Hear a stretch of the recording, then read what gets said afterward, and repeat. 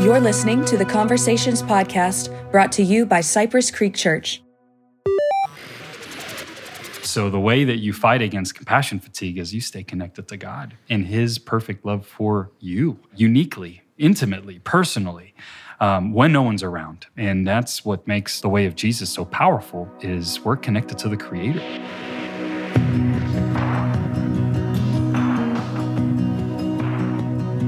Welcome to the Conversations podcast. I'm Taylor. We are continuing and capping off a series on rhythms, looking at gathering, growing, giving, and going. And I'm joined by two special guests and friends. First, we're joined by lead pastor Jose Alvaroa. Jose, Good morning, thanks for Taylor. being here. Always Good morning. great being here. Great to have you. And we're joined by Communications Director Paulina de la Fuente. Paulina, thanks for being here.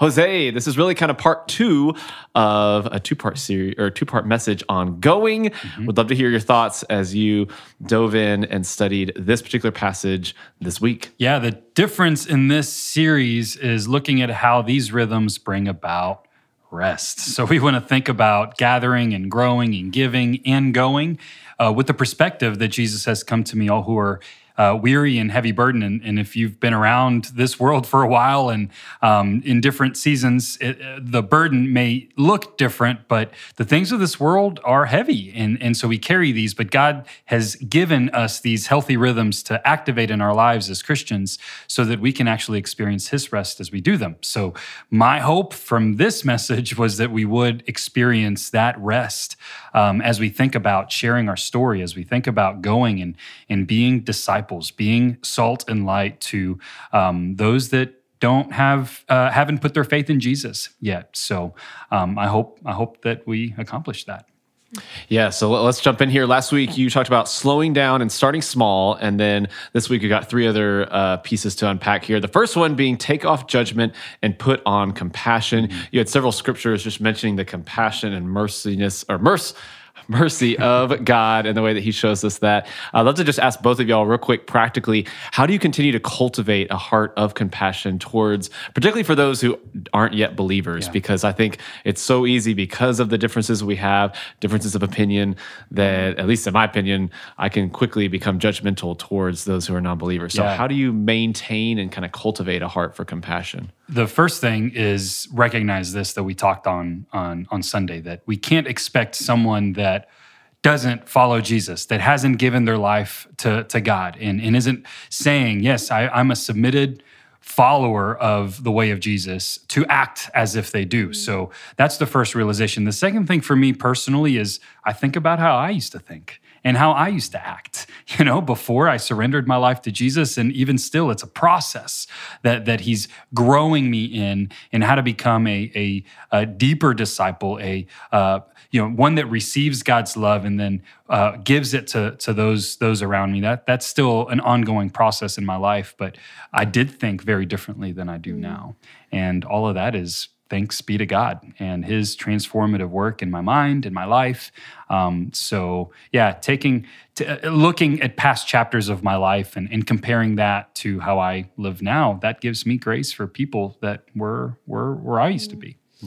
Yeah, I think the first thing you said is such a good red flag for me to check on myself of what I'm thinking. Like if I have a friend or family member in mind that I want to know Jesus, I think looking at what my expectation is for them is really helpful in figuring out if I'm actually showing compassion and just wanting them to know Jesus or to look a certain way or act a certain way or think what I think or be like me. I feel like those are the things that those are judgment things. Those are where I am saying, what it means to follow Jesus is blank, instead of I want them to know Jesus and to watch Him transform their lives the way that He wants them to be transformed, not the way that I do.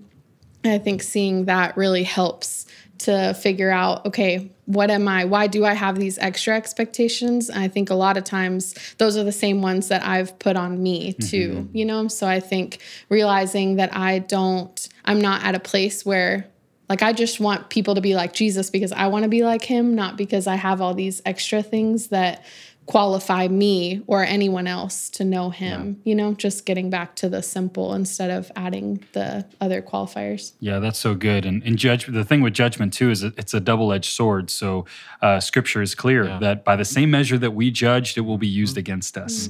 And so if we choose to go down that path, we're actually incriminating ourselves. And I've seen that. I'm laughing because that's happened to me so many times where I feel that judgment from someone else. And then, the Holy Spirit convicts me and says, well, you thought about this person that way, or you had this thought in your mind.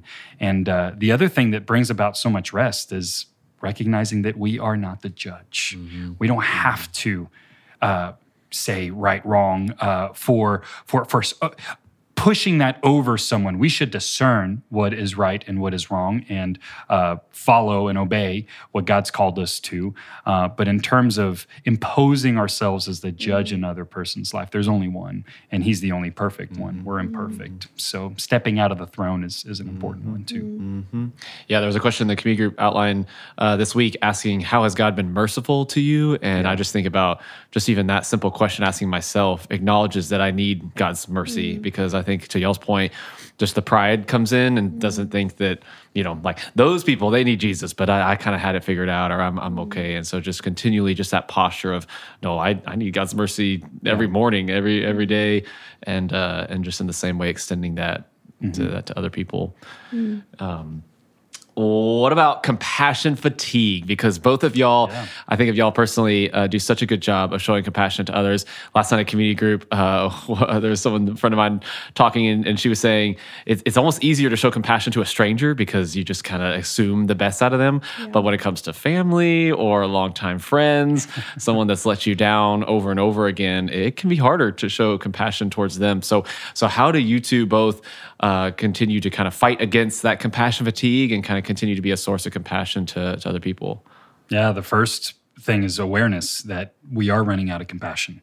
And it really is as simple as, where am I receiving this love for this person? Is it internal? Is it based on my love for this person?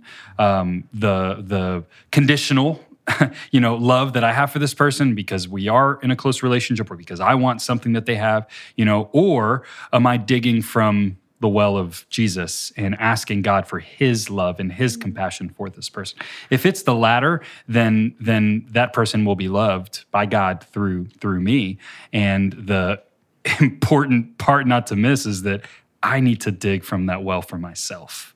So the way that you fight against compassion fatigue is you stay connected to God and his perfect love for you, uniquely, intimately, personally, when no one's around. And that's what makes the way of Jesus so powerful, is we're connected to the Creator personally. Yes, collectively when we come together.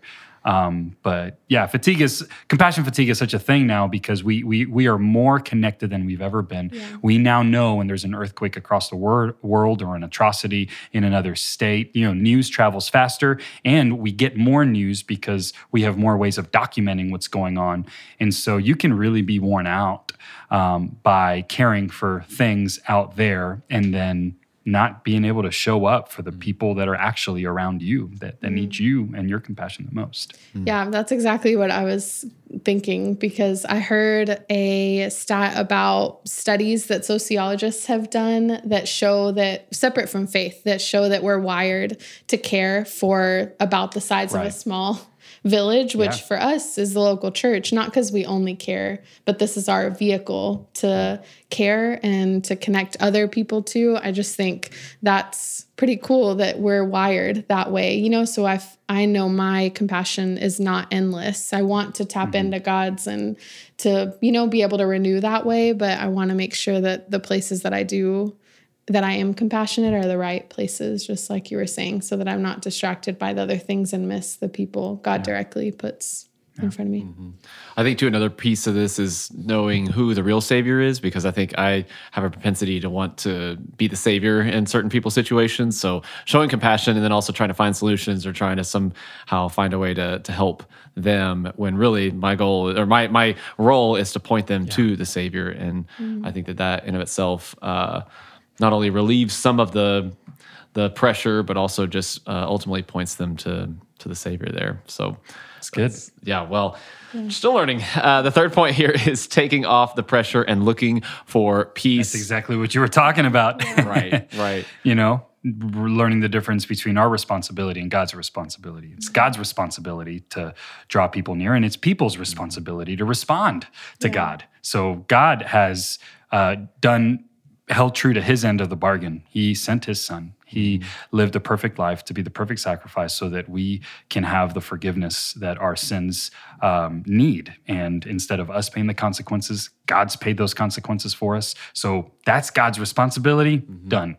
So each of us has a responsibility to say either yes or no. I'm going to find my identity, and I'm going to find my way through something else or some other faith. And that's each person's responsibility. Our responsibility as followers of Jesus is to be like Jesus and talk about our story, the gospel. And that really does change the game when we just look for people who have that peace. When we talk about the things of God, there's open doors. It's good. There's curiosity there. That's when you know that God's on the move. Yeah, I was thinking about what you said, Taylor, about taking the pressure off before with putting on compassion. And I think it also, not only is it God that's the Savior, but how helpful to know that God puts several people in others' lives, and so we're not the only one. I think it is our responsibility to take advantage of the opportunity that God gives us. But for me, it's like remembering that it's not just me, because if someone does come to know Jesus, then I can feel like, well, now I have to get them to the finish line at the end of their life, instead of like, that's what community is too, is that I could maybe think of the first person or people that really planted that seed in my life, but it isn't them now, and it wasn't them after the beginning, and there are other people that God puts in my life to keep me going and to keep others going, instead of just, I'm bringing this person to Jesus, and then I'm carrying them for the rest of their lives so that they know Jesus. I love that verse, and I think it's 1 Corinthians where it says that Paul planted, Apollos watered, but God's the one that makes us grow. Yeah. And so that speaks to Paul played a significant part. Apollos played a significant part in this church, but ultimately it was God that created the growth. And it's the same way, in our lives. I totally relate to that. What does it mean when you mention here, look for peace? Because I know we talked about people of peace. I'd love for you to expound on that a little bit as far as what does that practically look like in the relationships for those that aren't yet believers? What does that look like? How do you see peace or find peace, identify peace? What is that? How have y'all seen that when it comes to just having conversations with? There's different examples and circumstances that come to mind, and they look different. So it's hard to just nail down this, hey, look for these 4 things, and then But I do think that you just know when there's peace in a conversation. You feel that, and I think the other person feels that. I had a conversation a couple of weeks ago with someone who wasn't a believer, and we were talking about the things of God, shared a few stories of the Bible, and there was peace there. There wasn't incredible curiosity like, hey, tell me more.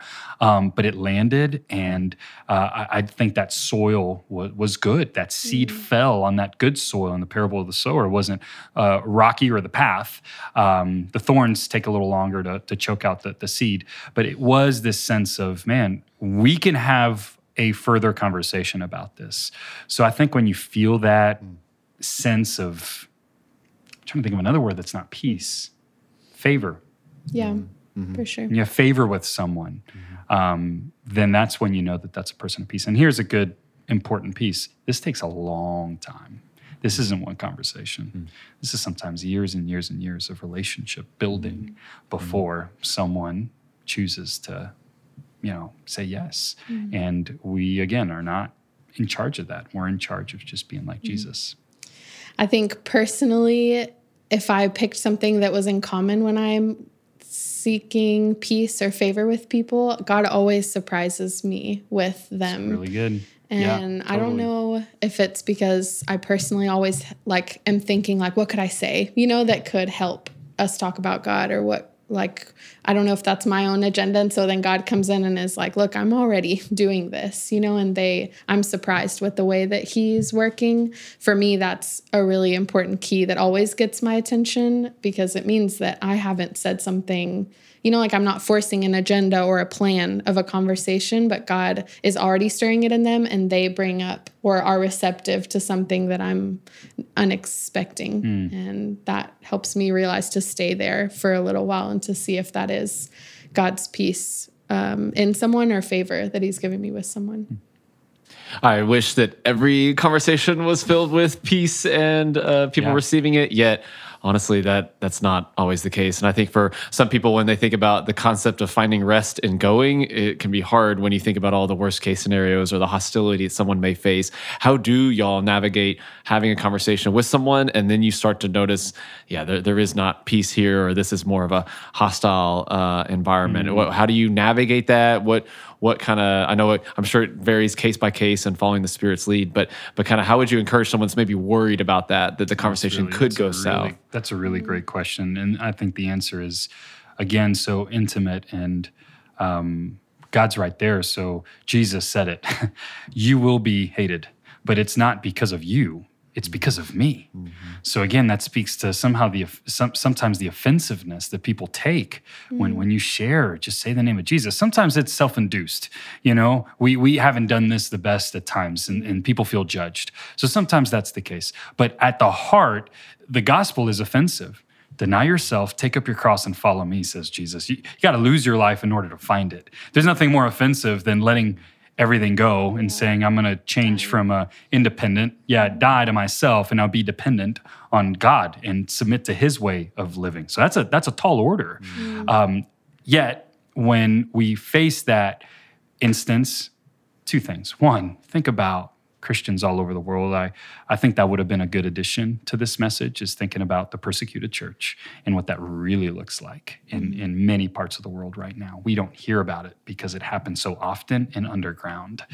Word never gets out. And the second thing is think about what Jesus went through for us.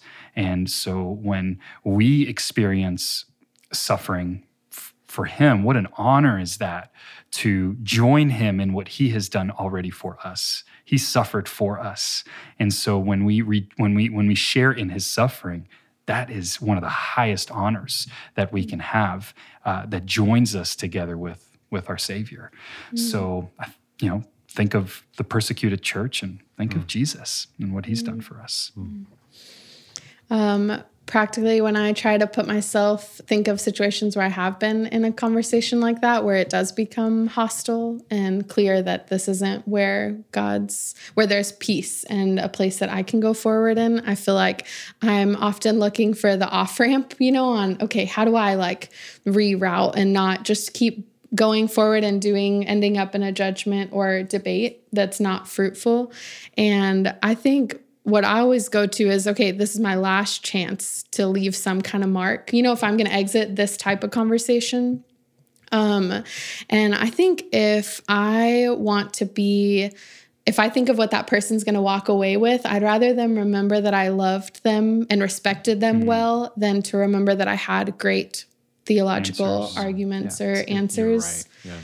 I think that helps, because then when you give that option, it's it's God's plan, God's timing, his work, and so it's not about me fighting with someone. And I think when I'm taking the off-ramp, I'd rather them remember that I respected who they are and where they're at and just tried to love them instead of change them right there.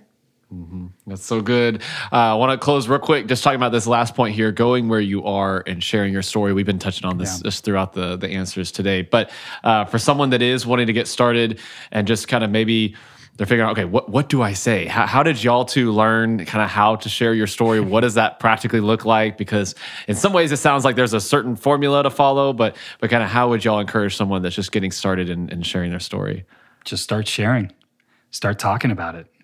Maybe it's your spouse, maybe it's your friend, maybe it's a coworker. And if they are a brother or sister in Christ, and you can say, hey, I'm working on sharing my story.